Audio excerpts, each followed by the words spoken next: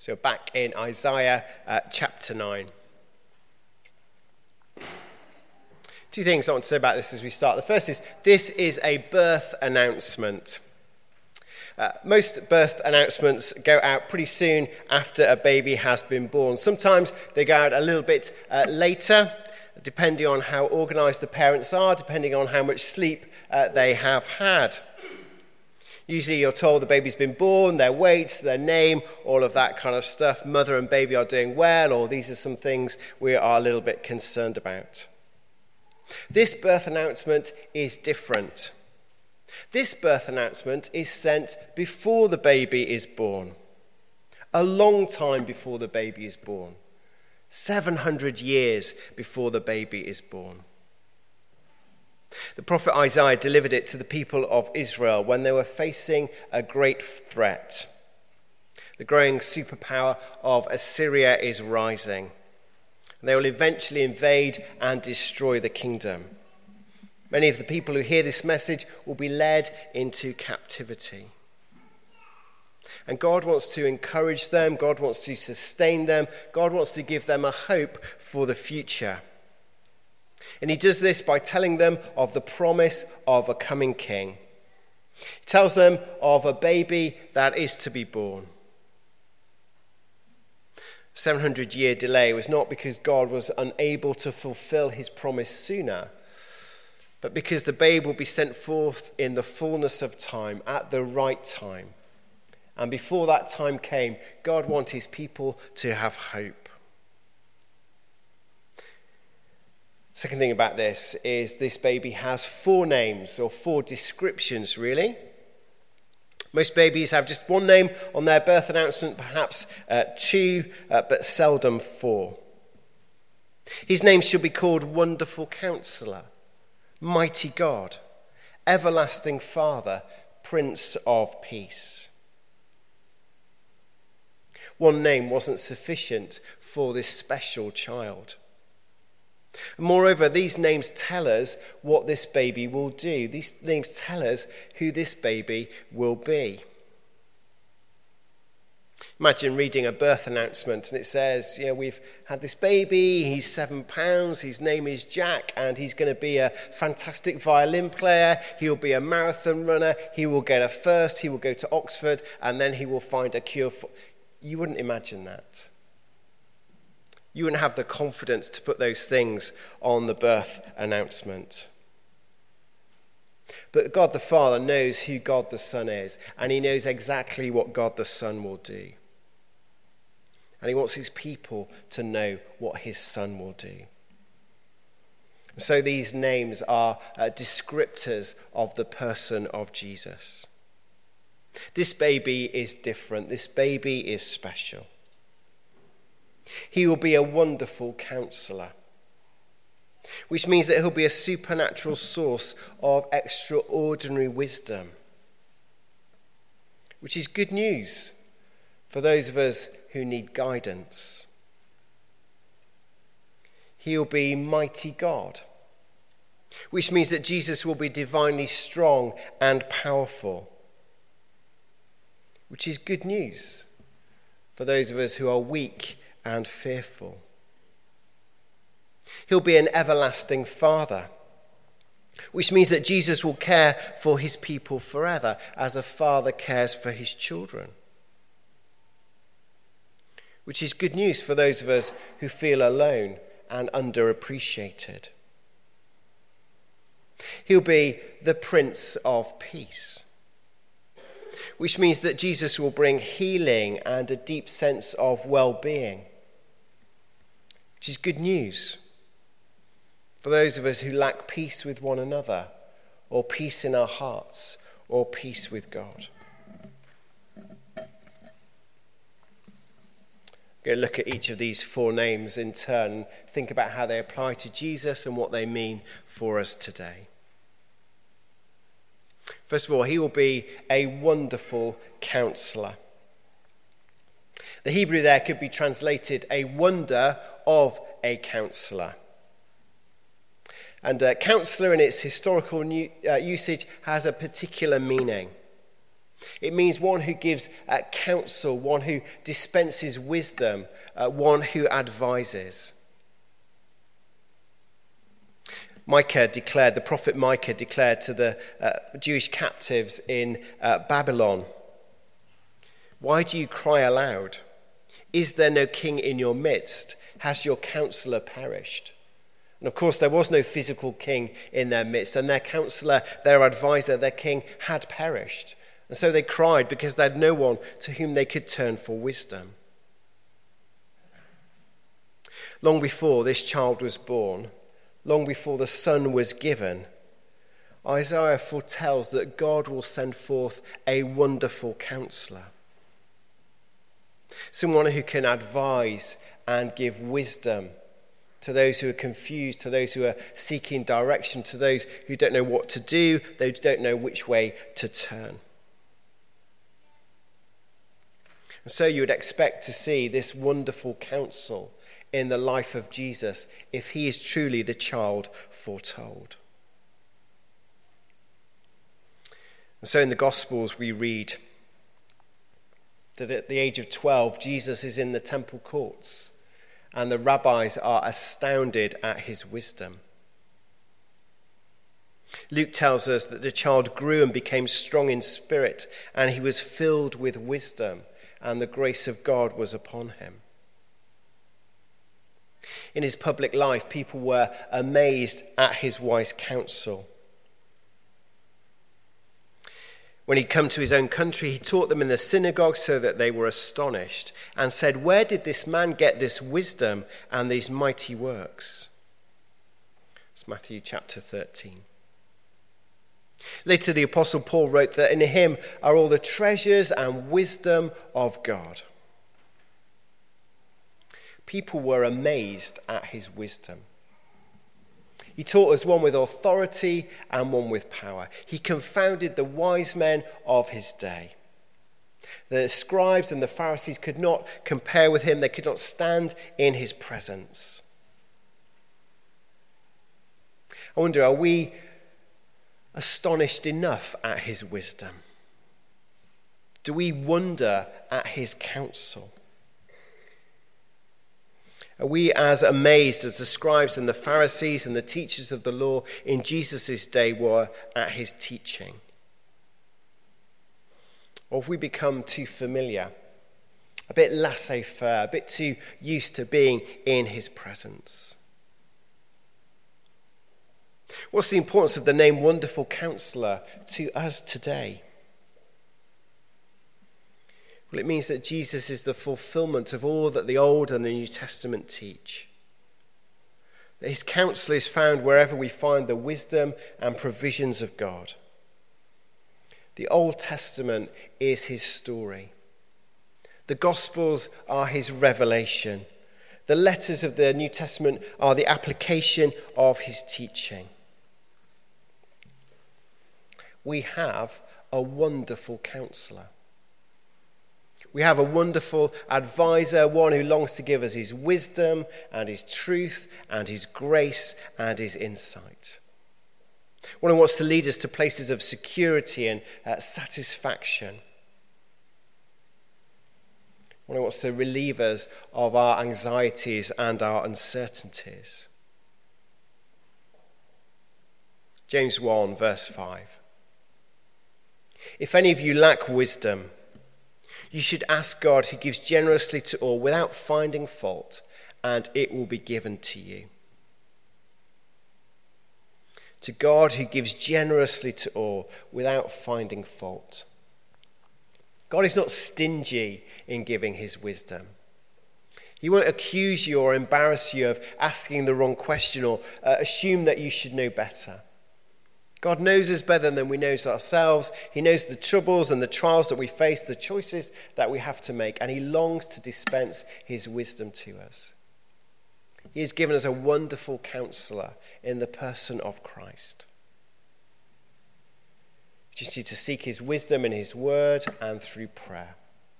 Come into his presence and ask him to guide us. If any of you lack wisdom, ask God, who gives generously to all, and it will be given to you. Jesus is a wonderful counselor. Do you need his counsel, his advice, his guidance this morning? Mighty God. Jesus showed himself to be the incarnation of the mighty God, the maker of heaven and earth throughout his earthly life. Time and again, he demonstrated his might and his power. We see his power over nature in the calming of the storm. His power over disease in healing the blind man and the lame man and the paralyzed man and the woman with an issue of blood. Jesus is the healer. He has power over disease. He has power over evil and the demonic realm. Time and again, we see him delivering people from satanic powers. Think of Legion, the man oppressed in so many ways he cannot number them, and Jesus delivers him from all that oppresses him. We see his power over sin. To the paralytic, he says, your sins are forgiven, rise up and walk. We see his power over death, the raising of those who have died, the calling forth of Lazarus, and of course, the power over his own death, as he lays down his life and takes it up again 3 days later. Jesus is the mighty God, the human face of the mighty God, the Alpha and the Omega, the beginning and the end. And where do we see his might most clearly, most perfectly? In a manger and upon a cross. We see his strength most perfectly and most fully in his weakness. We see the mighty God in the womb of a young virgin mother. We see his presence in the carpenter's shop. We see his might and his strength in the Garden of Gethsemane as he cries tears as he prays. His might displayed to the world when he is high and lifted up upon a cross with a mocking sign above his head. And we see his might in an empty tomb when he proclaims, I am the resurrection and the life. J.B. Figgis, in an old book written in 1885, a book called Emmanuel, writes this. Jesus does not seem to have possessed so much as the smallest coin. When he died, he had no means of providing for his mother and could only commend her to one of his disciples. Yet his life was infinitely superior to all others. Infinitely superior because he is the mighty God. The mighty God in our midst, the light shining in the darkness, and his strength is displayed most perfectly in weakness and vulnerability. What does it mean for us this morning that Jesus is the mighty God? Well, it means lots of things, but one thing it means is that he is the secret of our resilience. The Apostle Paul, in jail, wrote these words. I can do all things, or it could even be translated, I can endure all things through Christ who strengthens me, or could be translated, who is my strength. I can do all things through Christ who strengthens me, or I can endure all things through Christ who is my strength. The secret is the same, the answer is the same, resilience. The ability to stand, to endure, to keep on going, to persevere. And that resilience is found not within us, but within him. And it's found not plugging on our own, but resting in him, abiding in him, dwelling in him, inviting him to dwell in us. What a great promise. He will strengthen us. He will literally be our strength in all the inevitabilities and the uncertainties of life. We may know pain. We may know hardship, we may know disappointment, but we can endure. And more than endure, we can triumph. For he is the resurrection and the life. He is our strength, and he has conquered all. He is the mighty God, and his might is displayed in weakness and humility. And it's shown most perfectly in our weakness and in our humility. His treasure is displayed in jars of clay. He's a wonderful counselor. Do you need his counsel this morning? Do you need his wisdom? He's a mighty God. Do you need his strength to endure today? And he is an everlasting Father. A strange title for God the Son. Let's not get the persons of the Trinity confused. They are distinct. Everlasting Father could literally be translated Father of eternity, or could even be source of eternal life. I think the word eternity can sometimes be frightening. Kind of conjures up for me notions of a kind of emptiness, a great void going on forever. But Jesus spoke about eternity with authority and conviction. He himself said that he would be the source of eternal life for his people.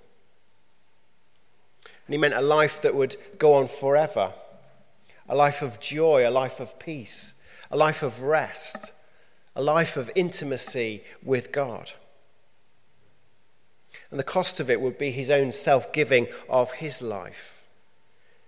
And the certainty of it would be the resurrection.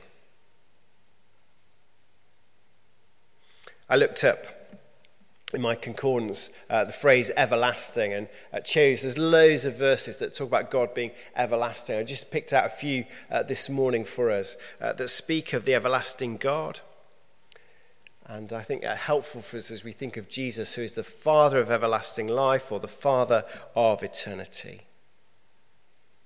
From Deuteronomy, he has the strength of everlasting arms.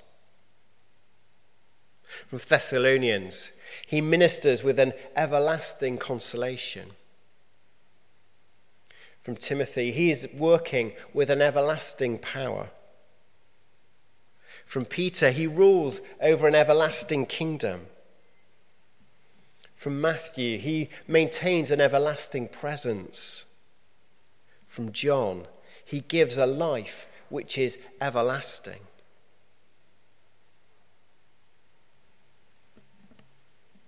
At some time, every earthly father will leave us, but Christ never will. At some time, every earthly father will disappoint us, but Christ never will.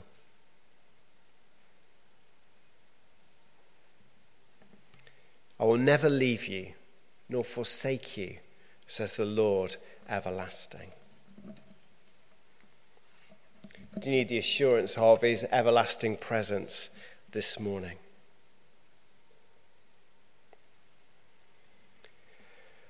The child will be the Prince of Peace. In Hebrew, the phrase is Shah Shalom, which means the one who secures peace, the one who attains peace, the one who wins peace. And the name Prince of Peace, it helps us to understand quite why some were so disappointed in Jesus when he walked this earth. Not everyone followed him. Not everyone became his disciple any more than they do today. And some were deeply disappointed in his mission. They did not want a peaceful prince. They wanted a victorious king. They wanted a warrior who would deliver them. They wanted a monarch who would destroy their foes, lead their armies to victory, vanquish Rome. They wanted someone who would restore the glory days of Israel, take them back to the realm of Solomon. They wanted Rome and all the other oppressors taken away. And Jesus comes as the Prince of Peace. And he rides into Jerusalem upon a donkey. He doesn't lift a finger against Rome. He signs no international peace treaties. What does it mean for him to be the Prince of Peace? From Colossians. The fullness of God dwelt within him, and through him God reconciled to himself all things, whether things on earth or things in heaven, by making peace through his blood shed upon the cross. Once you were alienated from God, you were his enemy, but now you have been brought near. The Prince of Peace secures a different kind of peace. Peace between a people who are at enmity with God and the God who loves them and gives his Son up for them. He can bring peace. He can bring peace with God, and he can bring peace in the midst of our trials. What did the risen Christ say to his followers? My peace I give you, my peace I leave with you. Not as the world gives. He goes on to say, do not let your heart be troubled and do not be afraid. This is the peace that the Prince of Peace gives. You can bring peace into life's relationships. We're urged as churches in the New Testament to maintain the bond of peace, a bond which he establishes between those who follow him. Peace in life's witness. The fruit of his Spirit in our lives is love, joy, peace, patience, kindness, goodness, faithfulness, gentleness, self-control. He is the Prince of Peace. Due to rediscover his peace this morning.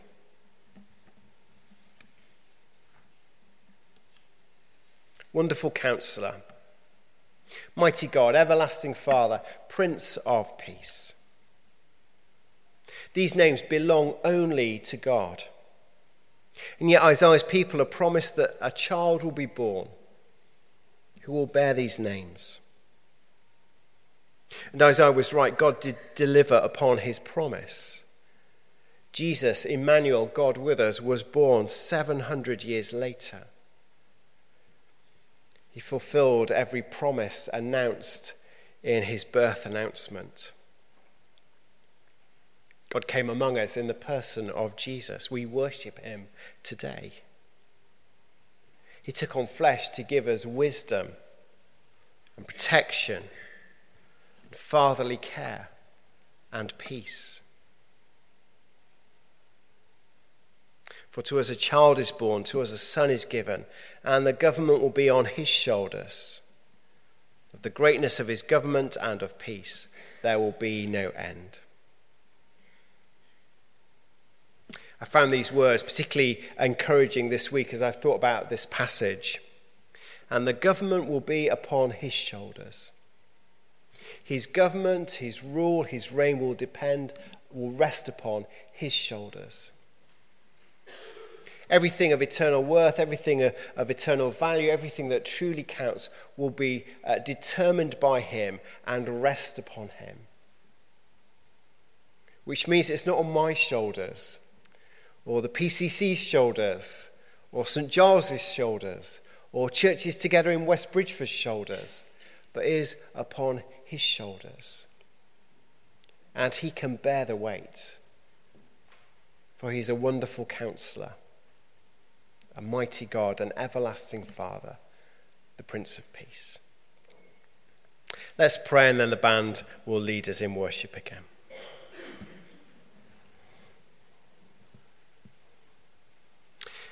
So, Father, there is nothing much more to say. We pray that we would behold your glory. I pray that we would come to you in penitence and faith and trust afresh in you. And Lord, we pray that we would discover afresh for ourselves and those we share you with your wisdom, your strength, your love, and your peace. In Jesus' name we pray. Amen.